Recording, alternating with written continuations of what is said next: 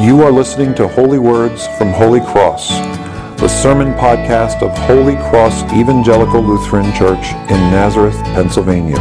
We hope you find these words a blessing in your daily walk with God. Please visit us on the web at www.holycrossnazareth.org or in person at 696 Johnson Road, Nazareth, Pennsylvania. Be thou my vision, O Lord of my heart, not be all else to me, save that thou... Let us pray. Almighty and merciful God, Father, Son, and Holy Spirit, your people have come together on this day to hear a word that is understandable and useful for them in their life. I beg you, Lord, please don't disappoint them. I ask you to please instruct the words that will be spoken, that they may accomplish your heavenly will and be acceptable to you. Bless us now, Almighty God, with understanding in your holy word. It is in your name, Lord Jesus, that we ask for these things in this way. Amen. First and foremost, I have to apologize for all of the fidgeting I was doing up there. I got all of this electronic stuff on and I started to hear beeping coming out of my pocket. So I turned something off that I didn't know I did. So I do apologize for that. A message this morning, hopefully in such a way that it is so understanding that we can carry it with us. I'm going to place a word before you. The word is contrast. What we are going to be speaking about this morning all is focused on this word contrast. And it simply means different. One thing is different from the other. And it has nothing to do with where you are sitting, but what we are going to do in that contrast is show you what is right in the sight of God and that which left the sight of God. That is the contrast. So the first piece that I would like to place before you is Word. The Word of God, a beautiful, powerful manuscript, if you will, that we have been given and put into our hands, that we can read the Word of God every single day. And we can know the story that God created the heavens and the earth. The Bible never answers the question, how anything was created. It tells us who created. And in that creation, it tells us what God's divine intention was for each and every one of us. And then the Bible goes on to tell us how His divine intention was for you and I and all people to live within a limited freedom. And then the scripture goes on to share with us that humankind revolted against that limited freedom. And we see scripture then put forth how sin became more and more prevalent. And God used water to cleanse it. And then He introduced a covenant with Abraham. And the rest of scripture from Genesis 12 to Revelation 22 tells us the story on God, how God restored us to His eternal presence so that we could experience the divine intentions that He had for us since the beginning of time. The contrast to the Word of God is the world. The world does not listen to anything that God has to say. It does not hold the relationship that God has made available to His people in any type of importance.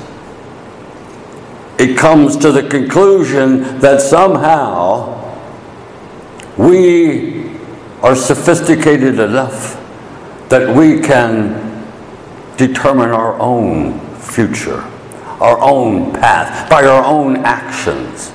So the contrast between the Word and the world is obvious. From the Word, we are given instruction, and that is spiritual. We do not have to guess or search. What we need to do is make ourselves available to the Word of God. As we are available to the Word of God, then the Holy Spirit can speak to us, guide us, direct us, and lead us. Jesus speaks these words in the Gospel of John, chapter 14, verse 26. The Counselor, the Holy Spirit, whom the Father will send in my name, he will teach you all things and bring into remembrance all that I have said.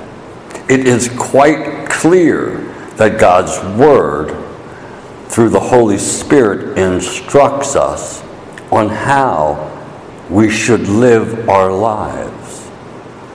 But in contrast to that is not the Spirit, but it is carnal. Humankind believes that it has this incredible mental ability that if you give us enough time, we can figure it out and make it right. Then why is it that we're always getting worse? We really make no progress.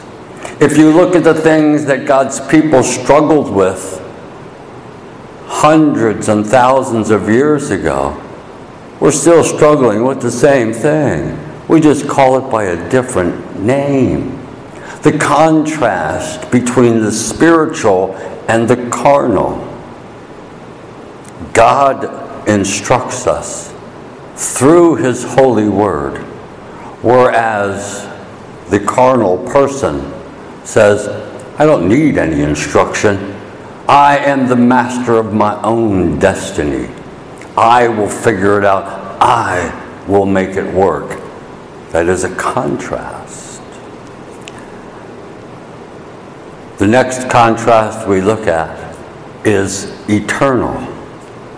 Well, through God's Word and through the instruction of the Holy Spirit, we are told that it's not going to go really well for us here, but our focus is to be on what is to come. There is the here and now and the there and then. And our focus as followers of Jesus Christ is on the there and then, not on the here and now. So our focus is spiritual. We know as followers of Jesus Christ that if the world treated Him in such a way that they ridiculed Him, mocked Him, beat Him, rejected Him, did not recognize the light in their presence, why are you and I going to be treated any differently? We look for the there and then. All of the promises that God has made for us. Not so in the contrast of that which is of the world, the carnal, and this temporary or temporal life that we live. They do not look for the there and then because they don't believe in the there and then. Much like the Apostle Paul was explaining to us in 1 Corinthians chapter 15 this morning. If there is no resurrection of the dead, then Jesus was not raised. So they lose the sight on the there and then. And all they do is they make all of their decisions on what makes me happy now. What do I want to, what cheers me up? What excites me now? Everything is about the here and now. The contrast is incredible between the two. For us, we have the Word that instructs us to eternal life. But the ones who do not accept that, the ones that left God's sight, they are the ones that focus on the world, what is carnal, and what is temporary. This gives us the foundation of contrast that we see this morning in the gospel that Jesus was proclaiming. Blessed are you who are poor, for yours is the kingdom of God. The Word of God instructs us through the Holy Spirit to an eternal point. Blessed are you who are poor, not what's in your wallet. That's a capital one thing. It's what's in your heart. When you look out upon the world and you are saddened by the way people are acting, and you are distraught by the fact that the question I've heard many times, Michael, why is not the church filled? Our hearts are breaking because we find the incredible treasures that God has given to us. People don't see its value. But blessed are you who are saddened by the condition of the world, the loss of morality, the loss of civility. For yours is the kingdom of God. We're looking to the eternal. When Jesus said, we will be satisfied.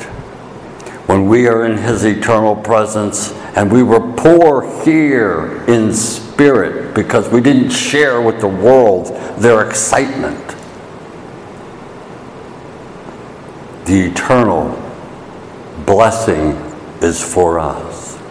The contrast, woe, Jesus says, woe to you who are rich, for you have received what you were to get.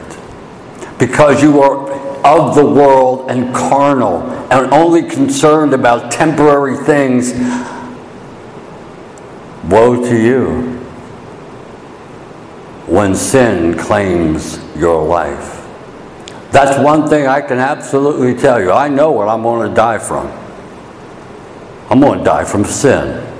I don't know how sin is going to manifest itself in my life, but sin is going to try to lay claim to me, just like it's going to try to lay claim to you. But I use the word try for a reason, because it will lay claim to us. But you see, because we are of the Word and of the Spirit of eternal things, when the sin lays that claim upon us, our Lord and Savior will be right there and say, you have no claim, for I have forgiven them. Your claim has to be surrendered. But woe to you who are rich, because sin is going to claim their life too, however it manifests itself to them.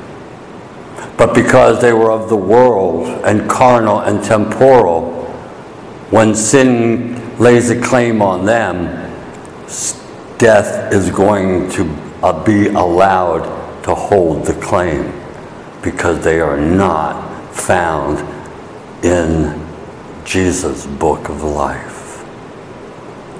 Blessed are you who hunger, for you shall be filled. Hunger and thirst for righteousness is the words that are used in Matthew's text on the Beatitude. When you are seeking after God's Word, and He speaks to you, instructs you through the Spirit, and you hold fast to that truth, and faith in you is so abundant, yet you know the promises of God are going to be made available to you.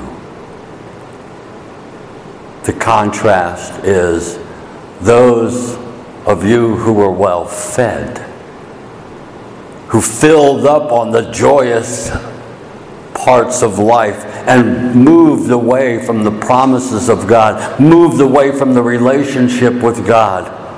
Oh, you are going to be hungry.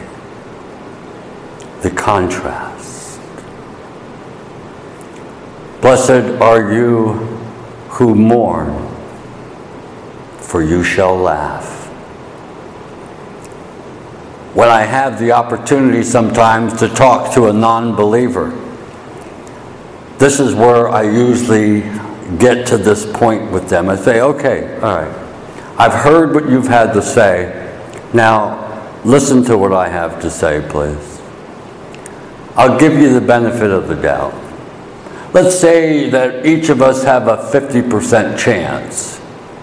So if you're right and I'm wrong, if there is no God and there is no eternal life, then when I die, the only thing that I would lose is being kind and nice to people and believing in Almighty God. But you need to be aware of this. If I'm right and you're wrong, I would not want to be you. The contrast. Blessed are those who mourn, for they shall laugh.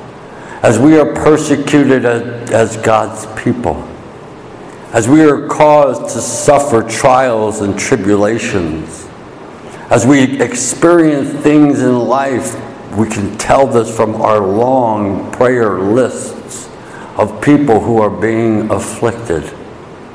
Our hope is not in the here and now, but in the there and then.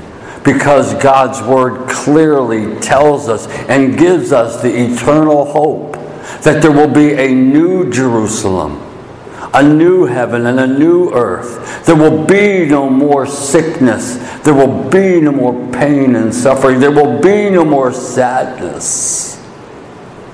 That's when we get to laugh. That's when we get to laugh and say, all of that stuff was temporary for us, but for you who did not believe it, it's now eternal for you. Because those who laugh now, Jesus goes on to say in today's gospel, you will mourn and you will weep. The contrast is incredible.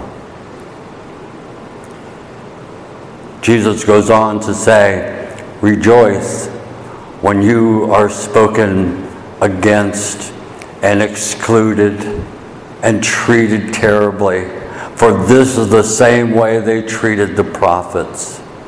And again, we can see that if you are in the right of God's sight, if He sees you in that sight of righteousness, and your faith invites you into the eternal presence, you will celebrate with the prophets who were before you. When we're gathered in the eternal kingdom of God, all those people who hurled accusations against us, you're crazy, you're Jesus freaks. You go to church every Sunday for what? The guy says the same thing up front, blah, blah, blah, Jesus, Jesus. They hurl so many things against us. Jesus tells us to rejoice. But woe to you who are held in high esteem here on earth. Because it will not be so. For that's how they treated the false prophets. There's an incredible contrast that God has put before us today. To be right in the sight of God is to be focused on His Word, so the Holy Spirit can reveal to us the eternal truths and we can receive these incredible blessings that Jesus has told us to expect. The other side of that, the contrast to that, is to ignore all of that and say, no, I will follow the world. I will live my life in a carnal way on worldly things and put all my emphasis upon how many toys I can have because that's who wins. And I'll only focus on things that temporarily make me feel good. But then we can also know the woe comes after that. The message we have for this day: listen to the promises of God. Follow them. Is it going to be easy? No one said it was going to be easy. But if you stay the course, the blessing is there. Amen. Be thou my vision, O Lord of my heart. Not be all else to me, save that thou art. Be thou my best start in the day and the night. Waking or sleeping, thy presence my light.